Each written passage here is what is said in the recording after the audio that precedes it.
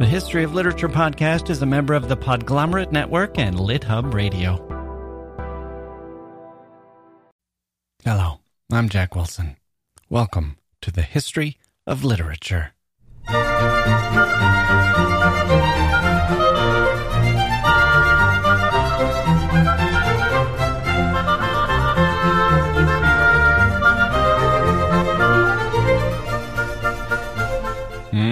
Hello, welcome to the podcast. How are you, everyone? Oh, we've got an interesting show for you today. This is the first of 3 parts.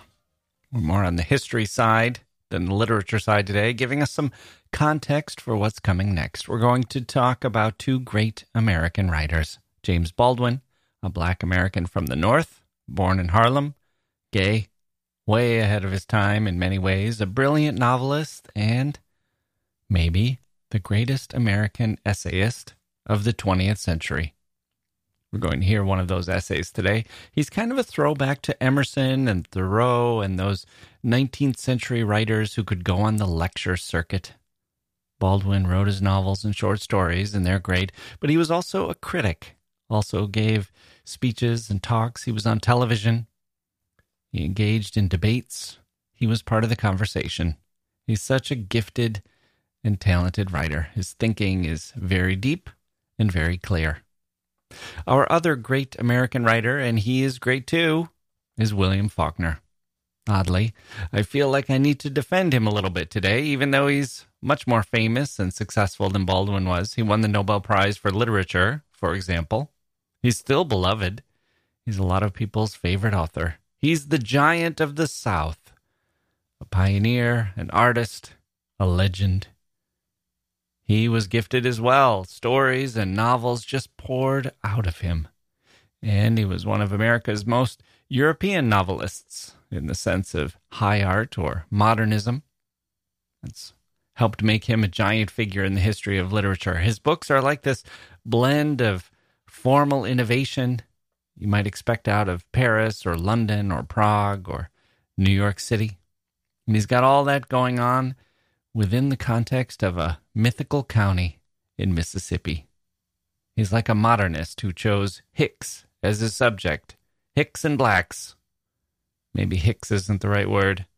Poor families, let's say. Country. Old and tattered aristocrats, Civil War veterans, former slaves, all of them broken and weird and desperate and scrambling for survival. Faulkner's a novelist with a capital N. There's no denying it. And yet, I'm defending him a little bit already in advance because later in this episode, he's not going to look great. Frankly, he was on the wrong side of history.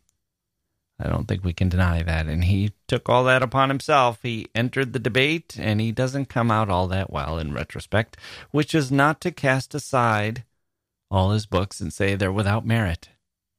It's to set up some context for what we make of those books and of the author who wrote them. We're not reading to worship at anyone's shrine.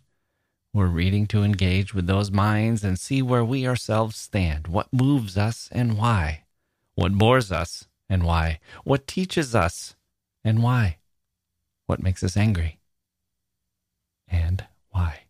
Those are the questions for us. We don't just say, he's great, so shut up, just admire him. We say he's great, but in what ways? We read him, but what do we get out of it? What is good here? What's not good? Where does that leave us? So here's what we have in store. First, I'm going to set up the context of Baldwin and Faulkner around 1950 or so as the civil rights movement is starting to take hold in the South. This is the era where black Americans came home from World War II and looked around and said, hang on. We fought in this war for America. We were in Europe.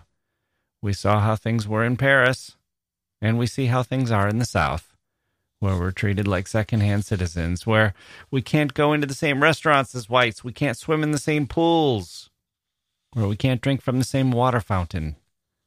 We are mistreated in the courtrooms and at the hands of the police and in the voting booth. I don't need to make this argument. It's the Jim Crow era. Enough said. Lynchings.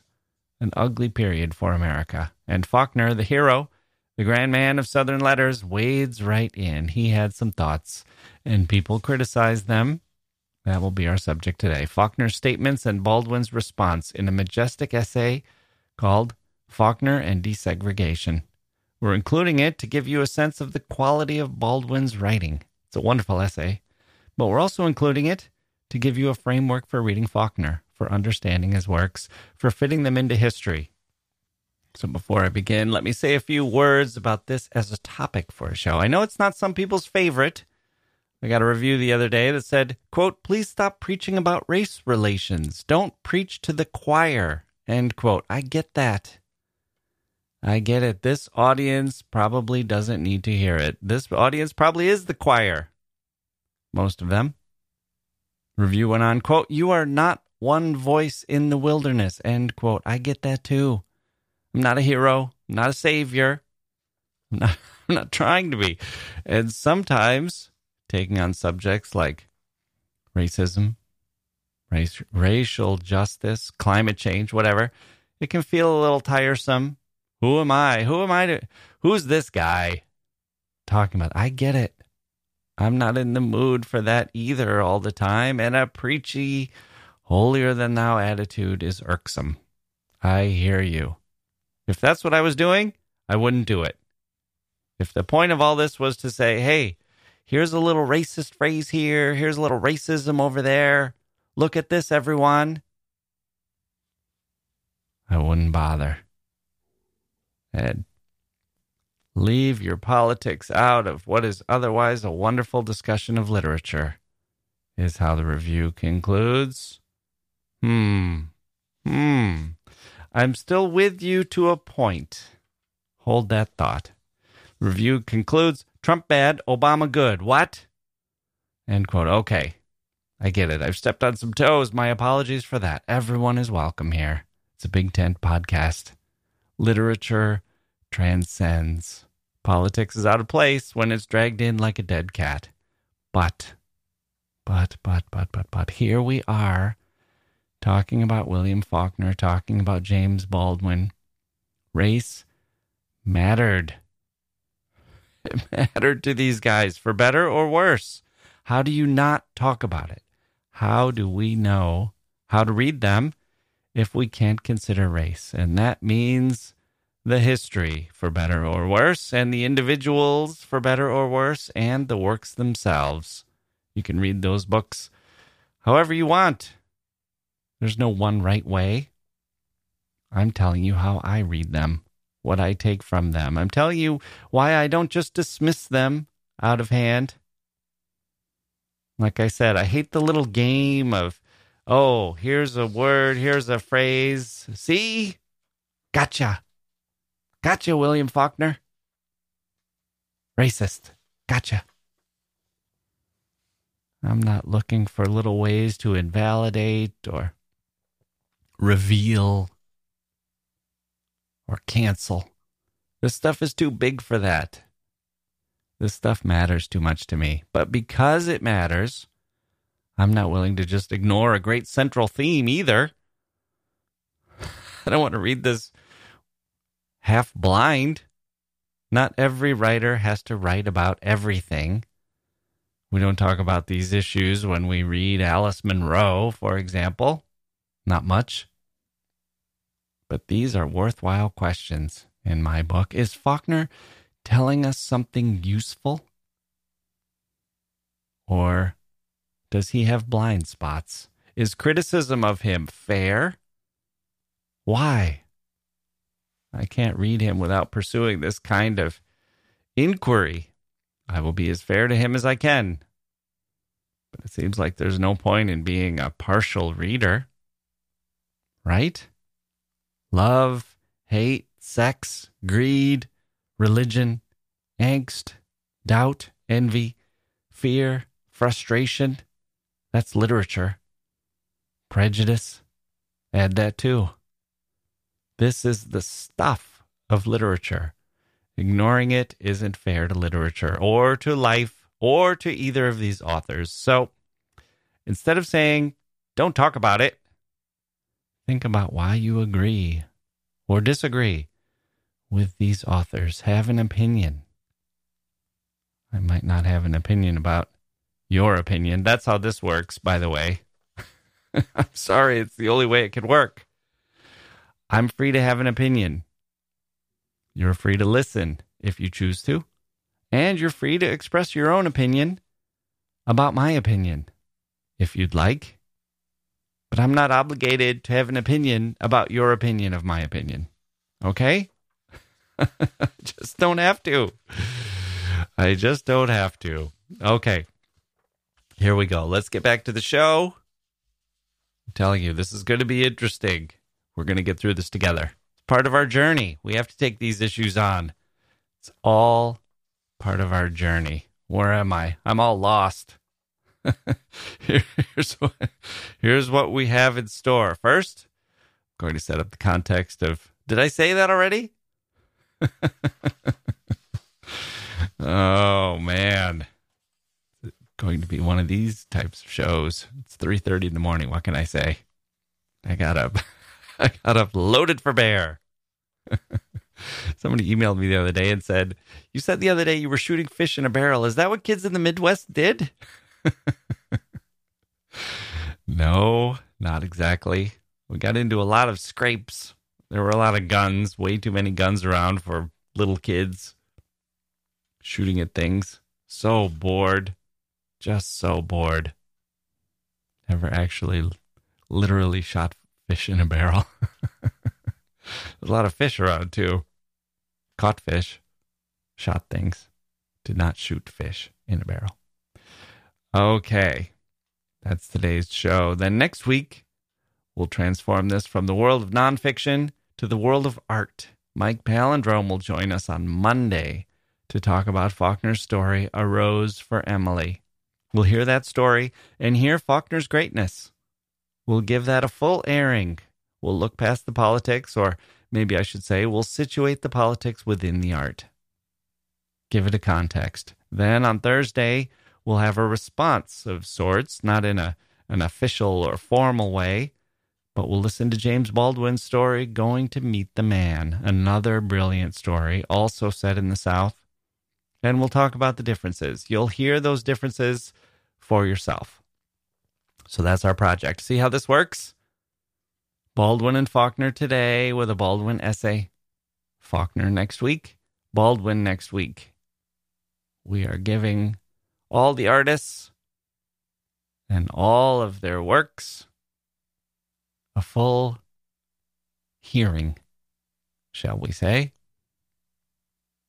So let's take a quick break, come back with an email from listener Jason, and then dig into this fascinating topic that still resonates today. This debate between Faulkner and Baldwin, which played out in the magazine pages in America in the 1950s. It's like those two were ringing a giant bell, or two giant bells. They each had one, and the reverberations still travel right through our chest. We'll get closer to those bells, hear them more clearly after this.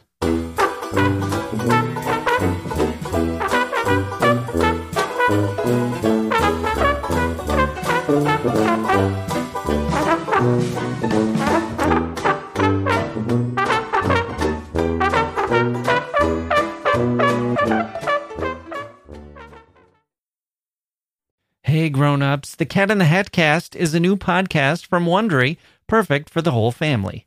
Join the Cat in the Hat and your favorite Dr. Seuss characters as they get whisked away on a new adventure every week. Fish dreams of creating his very own polite and quiet podcast. That is, until he gets a surprise visit to his Fishbowl podcast studio from the Cat in the Hat himself, and it becomes very clear that the cat has other plans for the podcast, and those plans are the opposite of quiet. The cat may be disruptive, but it turns out he's also a great help to get Fish out of all kinds of predicaments. Bursting with music, silliness, and rhymes, the Cat in the Hat Cast encourages us all to find fun that is funny in every episode. Sing along to new favorite songs, try your luck at Titanic tongue twisters, have some fun with wondrous wordplay, and most importantly, Bring your family along for all of the adventures in the Cat in the Hat Cast.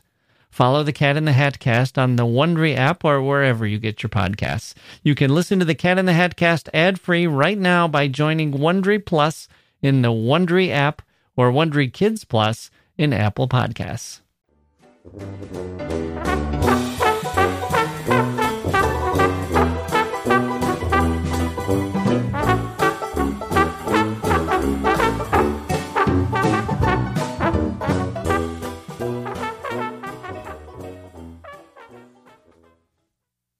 Here's the email subject.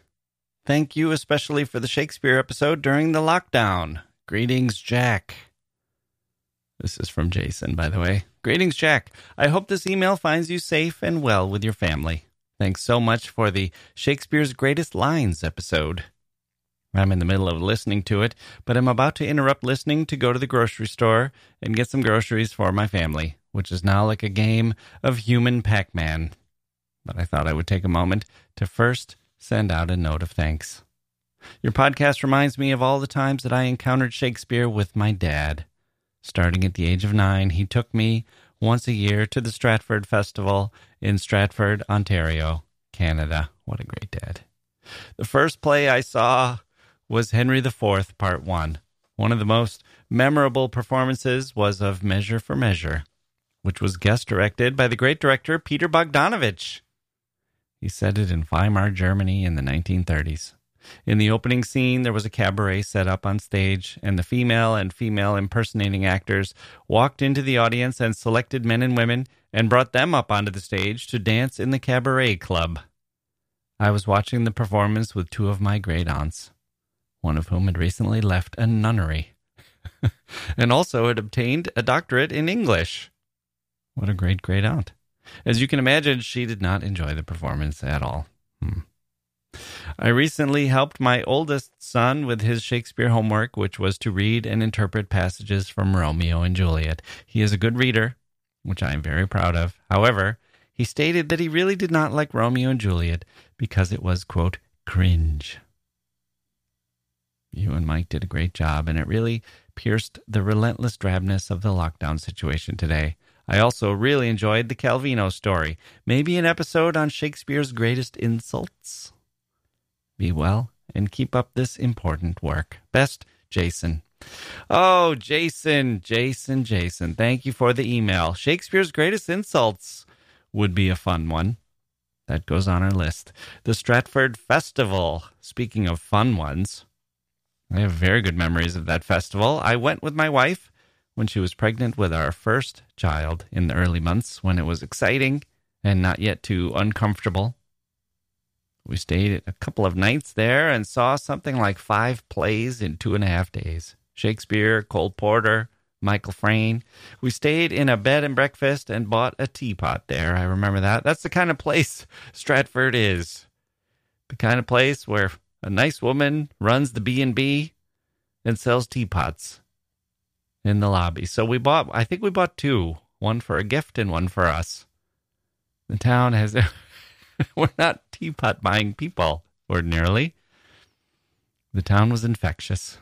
It has this great camaraderie, this spirit of enjoying the theater.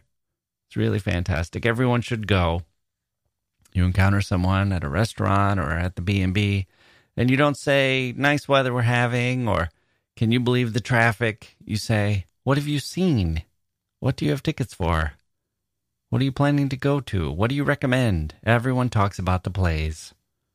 Oh, it's good. It's so good. You should go, listener, when you can. It's a great spirit. It's like a reminder that we can be better and things can get better. They don't have to be so gloomy all the time. We can connect. So they're on hold this summer due to coronavirus, but in 2021, they'll hopefully reopen all safe and ready to go. And what better way to celebrate the vaccine or wherever we are at that point than by taking a weekend or a week or a fortnight, going to a theater festival and celebrating the experience. Jason, thank you for the email. All right. Let's take one more quick break and then come back with more about Baldwin, more about Faulkner, more about debates inside and outside of literature.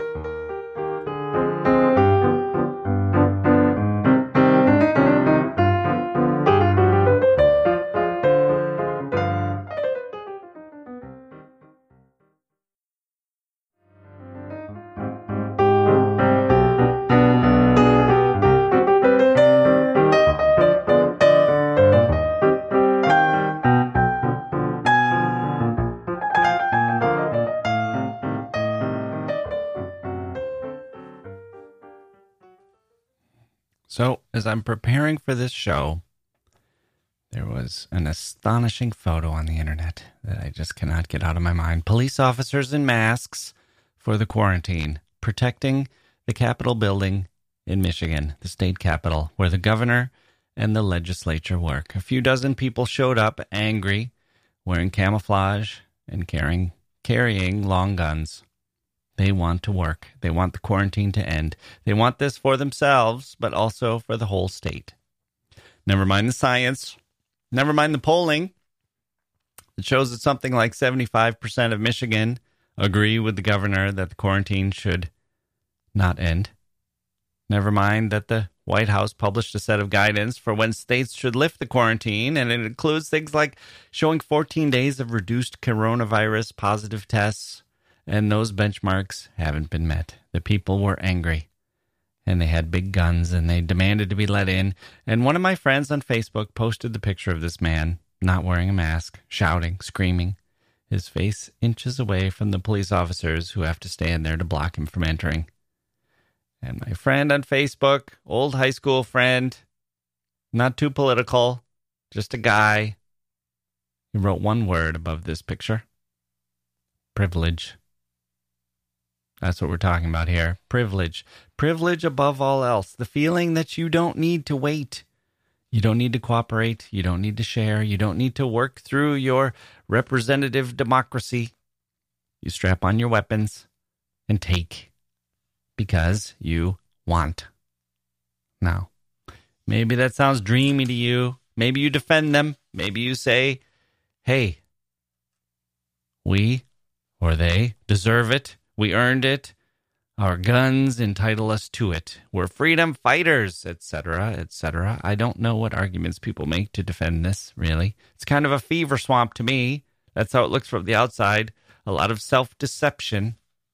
Let's look at it this way. There's a test you can make of this. You know this test, the original position? The philosopher John Rawls called it that, but we can just use common sense to describe it. You think of a proposed law or rule or norm or situation, and you imagine that you do not know which position you will be in. Now you ask yourself, will you be fine with the law? Let's say there's a law that says everyone with red hair is forced to give all their money to people with black hair. Now, if you have black hair, you might consider that law very thoughtfully. You might say, might be better for the economy if we did that. Might be better just for me. Sounds pretty good, right? What do you care about those gingers? They'll manage somehow.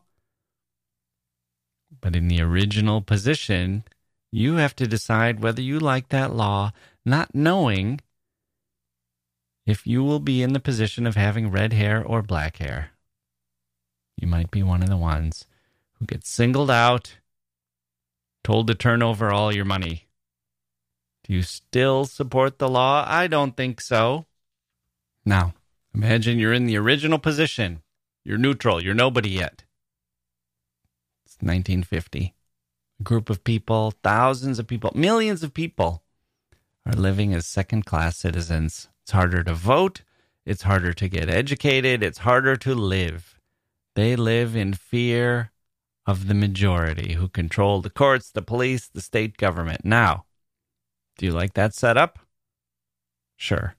If you're the majority, maybe you do. Maybe that seems natural. Maybe it seems right. Maybe it seems God-given.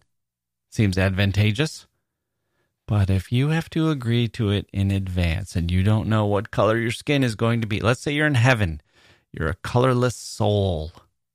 and you're about to be reincarnated as a person. You don't yet know if you'll be placed into a white body or a black body.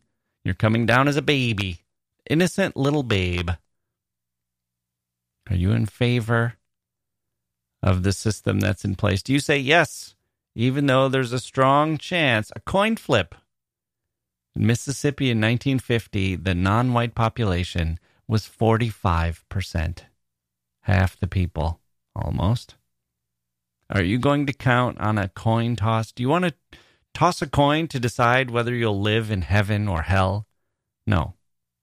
You would want fairness. You'd want justice. You'll want to live in a society that isn't marked by prejudice and hate, right? Are you with me? God, I hope so. Even my reviewer says I'm preaching to the choir. I hope you're in this choir, at least. I hope I haven't lost anyone so far. So let's take things out of the hypothetical. And in the world of post-World War II America, the civil rights movement is prominent. William Faulkner is in his 50s. He spent a lifetime in this world, living among the privileged whites who came out of the Civil War. The next few generations, he has his views of black people that he reveals now and then in personal letters, and it's not great, frankly. He's a product of his era, you could say. They're cringeworthy when we read them now. But he's a novelist in pursuit of the truth, too, in pursuit of empathy. And he has enough vision and enough breadth of intelligence to see hypocrisy and morally flawed arguments, too. That's what's interesting about Faulkner. He's not an unreconstructed racist. He's kind of a helpless one. He gets it. Here come the James Baldwins of the world who criticize the Jim Crow South and who look at Faulkner, who's the great novelist of that region for that time, highly lauded, headed for the Nobel Prize, which he did win. And they say, well, where do you stand, Mr. Faulkner?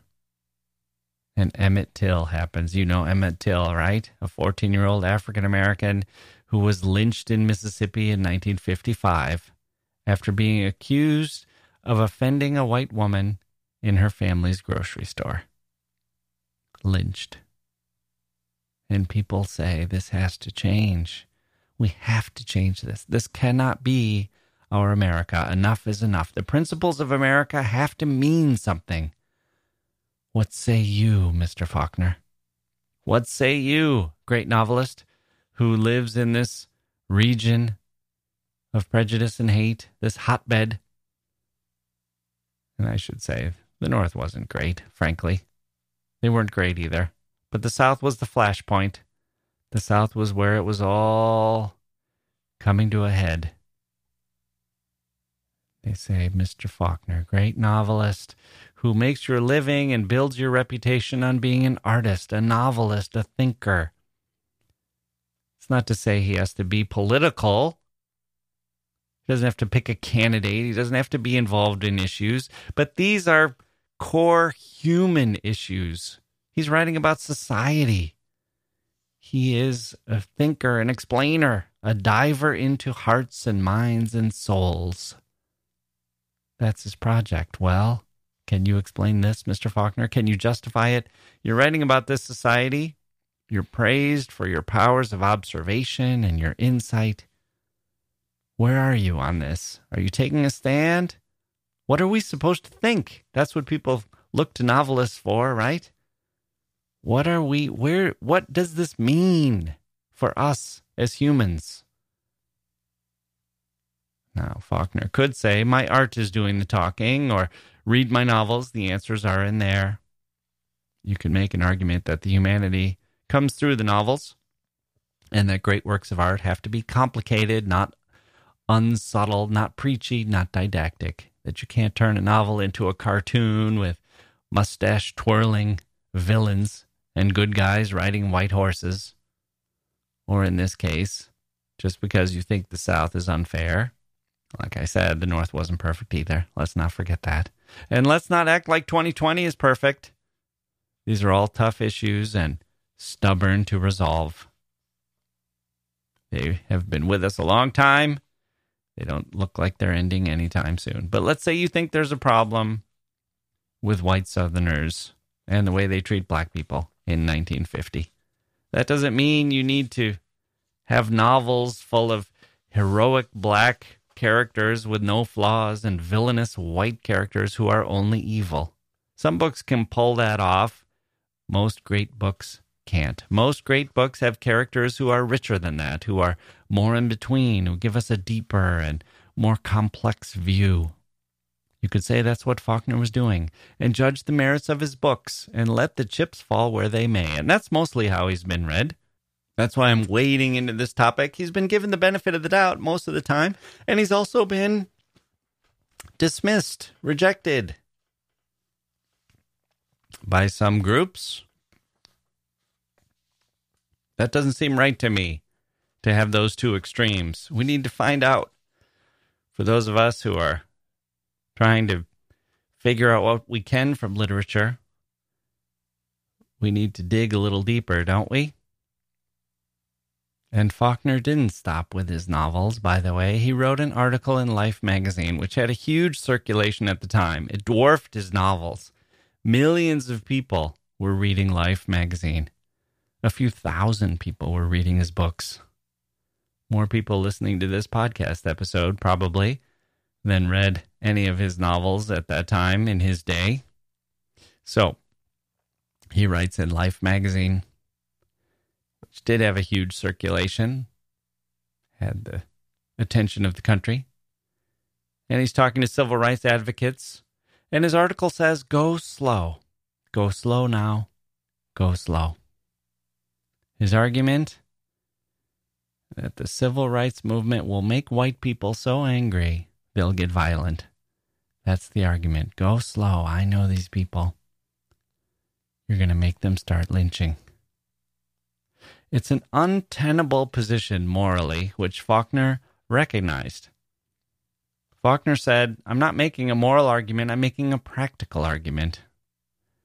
And then he himself doubled down further. He gave an interview where he said, quote, but I don't like enforced integration any more than I like enforced segregation. If I have to choose between the United States government and Mississippi, then I'll choose Mississippi. What I'm trying to do now is not have to make that decision. As long as there's a middle road, all right, I'll be on it. But if it came to fighting, end quote. Later he said he was drunk during that interview. Sure. Mel Gibson was drunk too. You know what? I've been drunk. I don't invent bad things to say that I don't actually think. You might lower your inhibitions and say things you otherwise wouldn't. Say things you know you shouldn't. But there's still things that you think, right? This doesn't just come from nowhere. So, go slow, Faulkner says. Yes, it's the right thing to do. Integrate, eventually, but not now. Because right now, white people in the South are a big powder keg and they'll go crazy. You'll have anger and violence. Do you recognize that argument? It's the argument of a family living with an abuser in the household. Don't anger him. Things will get worse. W.E.B. Du Bois challenged Faulkner to a debate on the subject of the federal government and going slow on integration. He said, let's have a debate and let's have it on the steps of the courthouse where an all-white jury found Emmett Till's murderer innocent. We take a pause here and talk about juries, pressure valves. I have some thoughts on, well, actually, let's save that for another day because we want to get this out of the world of social commentary and into the world of fiction. But first, we have to finish up where we are with Faulkner, and I have to explain why this is important. You might be thinking, this is politics. What does it have to do with fiction? Can't a novelist write novels without being political? Aren't novels better when they're not political? Can't you just leave this alone, Jack? Stop marring your podcast with politics. Isn't it fair to say that are you all watching the Michael Jordan documentary? He's criticized by some for not taking a stand, for not being more of a community leader. And some might say that makes LeBron James a better basketball player. Give him the nod. He's done more for communities. He wasn't just about making money, about selling shoes. Of course, we're not judging a basketball player for their off-the-court stances. We might judge LeBron a better person or a better role model or more admirable, even better for the game, although that's kind of arguable. But the greatness of an athlete can be confined to greatness on the court. We're not judging celebrity impact or anything like that. We can say we wish Tiger Woods and Michael Jordan were more like Muhammad Ali, who stood for something, who showed some courage, tried to make our society better. That can make Ali our favorite athlete. But you can also judge athletic greatness purely on athleticism, as I do. Novelists are a little different. If Faulkner was writing poems about flowers and angels and the smell of the trees in the summer, then fine. Strip out the politics. But he's writing sprawling novels. Situated in the South, he has mayors and judges, and town leaders, and blacks and whites, and schools, and ancestors, his generations, history. He's writing about a society, a culture, and we can set aside his political views and just look at the art, but we can't pretend that the art doesn't have politics in it. And by politics here, I don't mean a particular bill or a particular politician. I don't mean a microscopic look at a particular issue. I mean the whole overall structure, the power, who holds it, how they exercise it, and what it really does to them. How do they treat people? What is really in their hearts? What is really in their souls? And if they're deceiving themselves, if they're shutting out the truth, if they're living a lie, then let's dig in. Let's excavate what's going on. Let's see it. Let's try to see it for what's real so we can figure out what's important to us and if it matters to us. And if we can learn anything, if we can take anything from it at all. So what happened back then when Mr. Du Bois challenged Faulkner? Faulkner telegrammed back, declining his challenge. It really shows where Faulkner was on this. He declares in the telegram that he and Du Bois already both agree, quote, in advance that the position Du Bois will take is right morally, legally, and ethically. Right?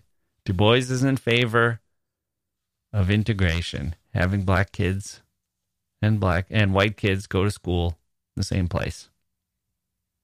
Faulkner says, yes, I'll agree with you in advance that you are right morally, legal, and ethically.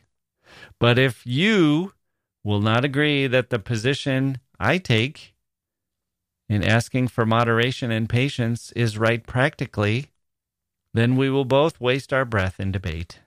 That's Faulkner's position. He says, you're right morally, legally, and ethically.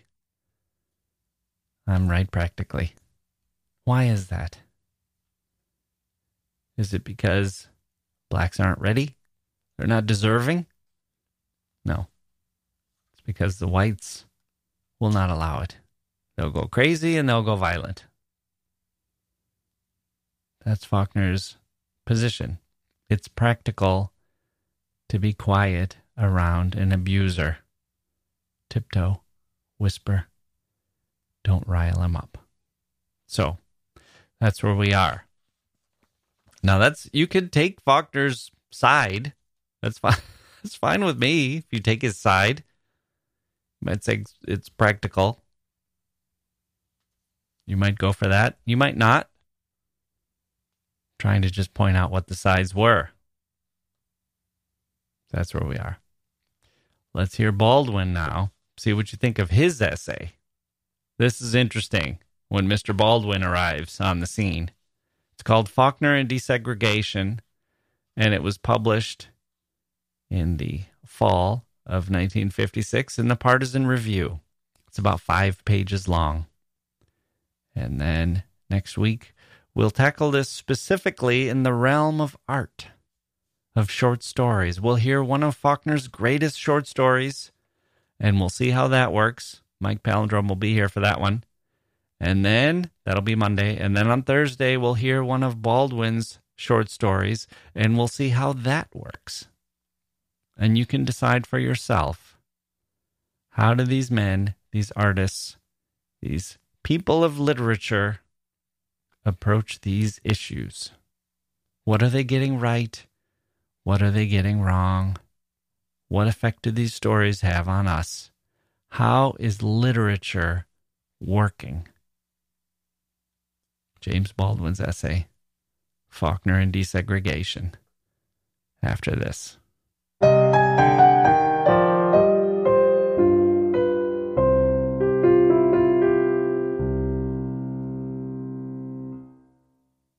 Faulkner and Desegregation. Any real change implies the breakup of the world as one has always known it, the loss of all that gave one an identity, the end of safety. And at such a moment, unable to see and not daring to imagine what the future will now bring forth, one clings to what one knew or thought one knew, to what one possessed or dreamed that one possessed. Yet it is only when a man is able, without bitterness or self-pity, to surrender a dream he has long cherished, or a privilege he has long possessed, that he is set free. He has set himself free for higher dreams, for greater privileges. All men have gone through this, go through it, each according to his degree throughout their lives. It is one of the irreducible facts of life. And remembering this, especially since I am a Negro, affords me almost my only means of understanding what is happening in the minds and hearts of white Southerners today. For the arguments with which the bulk of relatively articulate white Southerners of goodwill have met the necessity of desegregation have no value whatever as arguments, being almost entirely and helplessly dishonest, when not, indeed, insane. After more than 200 years in slavery and 90 years of quasi-freedom, it is hard to think very highly of William Faulkner's advice to, quote, go slow. They don't mean go slow, Thurgood Marshall is reported to have said. They mean don't go. Nor is the Squire of Oxford very persuasive when he suggests that white Southerners, left to their own devices, will realize that their own social structure looks silly to the rest of the world and correct it of their own accord. It has looked silly, to use Faulkner's rather strange adjective, for a long time. So far from trying to correct it, Southerners, who seem to be characterized by a species of defiance most perverse when it is most despairing, have clung to it at incalculable cost to themselves as the only conceivable and as an absolutely sacrosanct way of life. They have never seriously conceded that their social structure was mad. They have insisted, on the contrary, that everyone who criticized it was mad. Faulkner goes further. He concedes the madness and moral wrongness of the South, but at the same time he raises it to the level of a mystique, which makes it somehow unjust to discuss Southern society in the same terms in which one would discuss any other society. Quote, our position is wrong and untenable, says Faulkner, but it is not wise to keep an emotional people off balance, end quote. This, if it means anything, can only mean that this emotional people have been swept off balance by the pressure of recent events, that is, the Supreme Court decision outlawing segregation. When the pressure is taken off, and not an instant before, this emotional people will presumably find themselves once again on balance, and will then be able to free themselves of an, quote, obsolescence in their own land, end quote, in their own way, and, of course, in their own time. The question left begging is what, in their history to date, affords any evidence that they have any desire or capacity to do this. And it is, I suppose, impertinent to ask just what Negroes are supposed to do while the South works out what, in Faulkner's rhetoric, becomes something very closely resembling a high and noble tragedy. Let me pause here and explain that there was a debate going on. Baldwin's about to touch upon. Faulkner had pitted the NAACP against the Citizens Council, which was an association of racist white groups that had been opposed to integration. Baldwin says, "The sad truth is that whatever modifications have been effected in the social structure of the South since the Reconstruction, and any alleviations of the Negro's lot within it, are due to great and incessant pressure, very little of it indeed from within the South.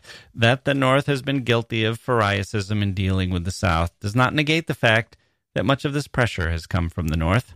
That some, not nearly as many as Faulkner would like to believe, Southern Negroes prefer or are afraid of changing the status quo does not negate the fact that it is the Southern Negro himself who, year upon year and generation upon generation, has kept the Southern waters troubled.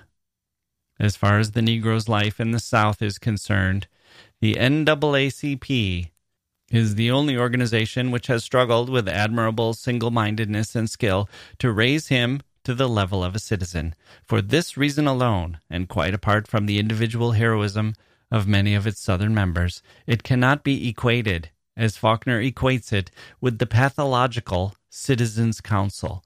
One organization is working within the law, and the other is working against and outside it.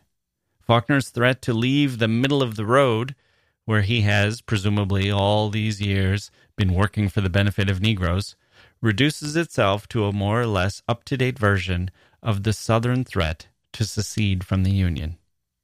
Faulkner, among so many others, is so plaintive concerning this middle of the road, from which extremist elements of both races are driving him, that it does not seem unfair to ask just what he has been doing there until now. Where is the evidence of the struggle he has been carrying on there on behalf of the Negro? Why, if he and his enlightened confrères in the South have been boring from within to destroy segregation, do they react with such panic when the walls show any signs of falling? Why and how does one move from the middle of the road, where one was aiding Negroes, into the streets to shoot them?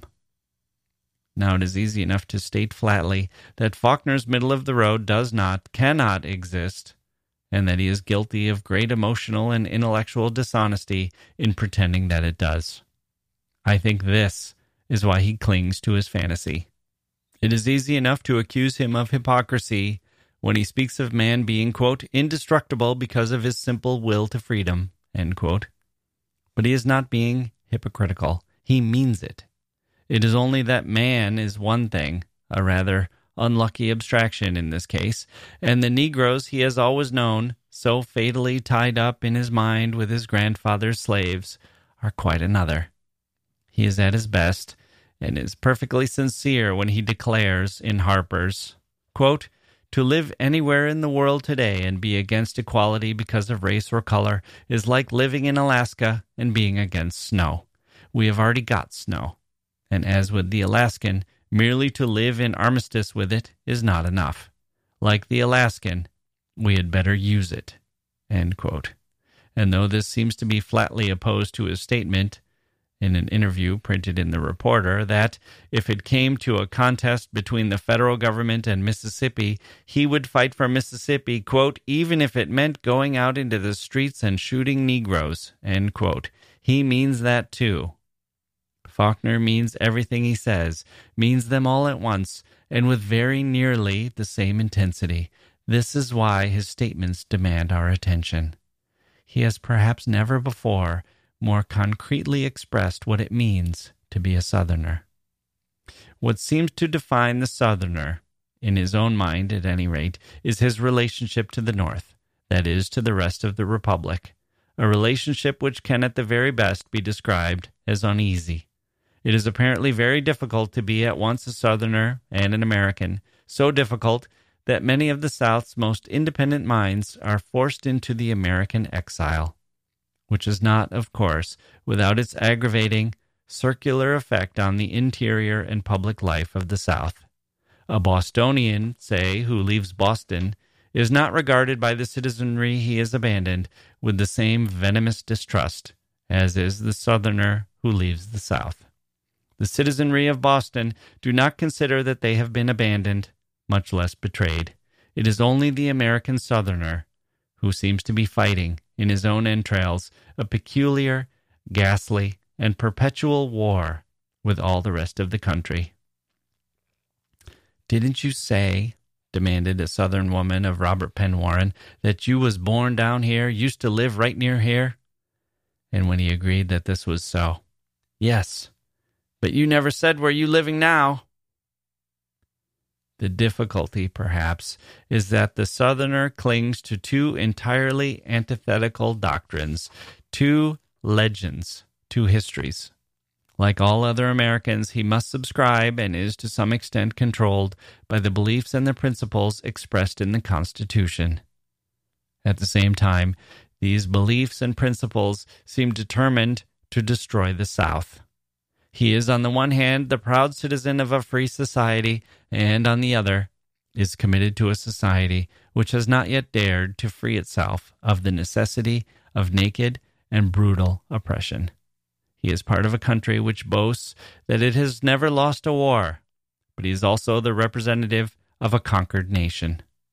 I have not seen a single statement of Faulkner's concerning desegregation which does not inform us that his family has lived in the same part of Mississippi for generations, that his great-grandfather owned slaves, and that his ancestors fought and died in the Civil War. And so compelling is this image of ruin, gallantry, and death thus evoked, that it demands a positive effort of the imagination to remember that slaveholding Southerners were not the only people who perished in that war. Negroes and Northerners were also blown to bits. American history, as opposed to Southern history, proves that Southerners were not the only slaveholders, Negroes were not even the only slaves. And the segregation which Faulkner sanctifies by references to Shiloh, Chickamauga, and Gettysburg does not extend back that far, is, in fact, scarcely as old as the century. The racial condition, which Faulkner will not have changed by, quote, mere force of law or economic threat, end quote, was imposed by precisely these means.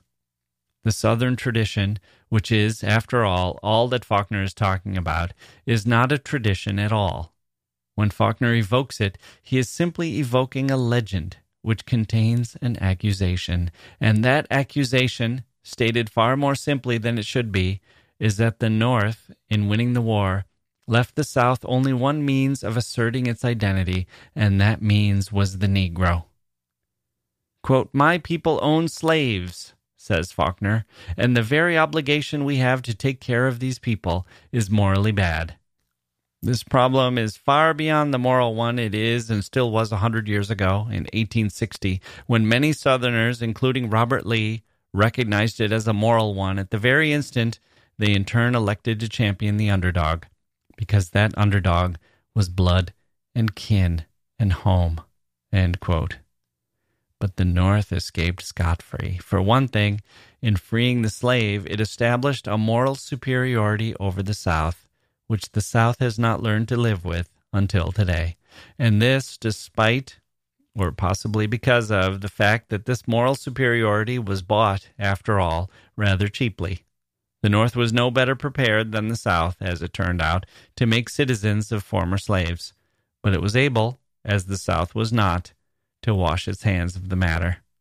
Men who knew that slavery was wrong were forced, nevertheless, to fight to perpetuate it, because they were unable to turn against, quote, blood and kin and home, end quote. And when blood and kin and home were defeated, they found themselves, more than ever, committed, in effect, to a way of life which was as unjust and crippling as it was inescapable. In sum, the North, by freeing the slaves of their masters, robbed the masters of any possibility of freeing themselves of the slaves. When Faulkner speaks, then, of the middle of the road, he is simply speaking of the hope, which was always unrealistic, and is now all but smashed, that the white Southerner, with no coercion from the rest of the nation, will lift himself above his ancient crippling bitterness and refuse to add to his already intolerable burden of blood guiltiness. But this hope would seem to be absolutely dependent on a social and psychological stasis which simply does not exist. Quote, things have been getting better, Faulkner tells us, for a long time. Only 6 Negroes were killed by whites in Mississippi last year, according to police figures. End quote. Faulkner surely knows how little consolation this offers a Negro, and he also knows something about police figures in the Deep South. And he knows, too, that murder is not the worst thing that can happen to a man, black or white, but murder may be the worst thing a man can do. Faulkner is not trying to save Negroes who are, in his view, already saved, who, having refused to be destroyed by terror, are far stronger than the terrified white populace, and who have, moreover, fatally, from his point of view, the weight of the federal government behind them. He is trying to save, quote, whatever good remains in those white people, end quote.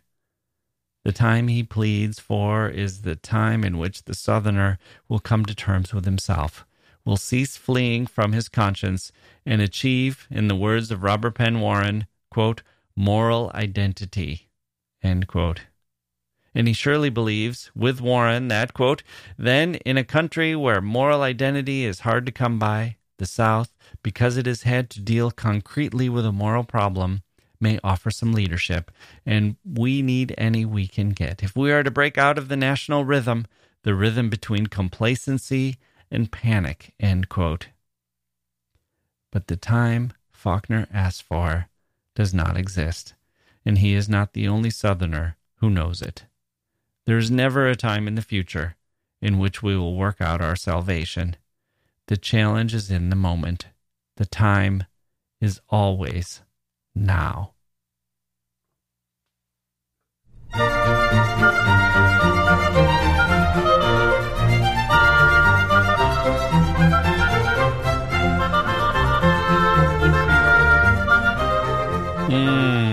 Okay, that's going to do it for this episode of The History of Literature. Some stage setting. Next week should be fun. Mike Palindrome will be here to talk about Faulkner and his story, A Rose for Emily. A beautiful story, haunting, unforgettable. And then we'll travel to the world of James Baldwin, the furious mind, the anger, and the righteous fury of Baldwin in his short story, Going to Meet the Man. That story is incredible, too. 2 great works of fiction, all in store for you next week. Get ready! This will be a breathtaking ride. My thanks to Jason for his email. Let's hope we all get back to live theater soon. I'm sorry we didn't get to my story about juries and pressure valves. I'll have to get to that later. Plenty of stuff coming up on the history of literature. After we do the heat of the 1950s, we'll go straight into the world. Well, it's going to be the 1950s, actually. I think so. It's the world of Ontario and Canada and Alice Munro. We're going to cool ourselves off. Except maybe we won't be too cool. It's one of her stories about death and murder and the way a small town deals with that. It's one of her long, novel-like stories, and we're covering it in 3 parts. Then we move into Thoreau and Boccaccio, and Fanny Burney is on the calendar. Ever read her? That'll be fun. All these great names popping up.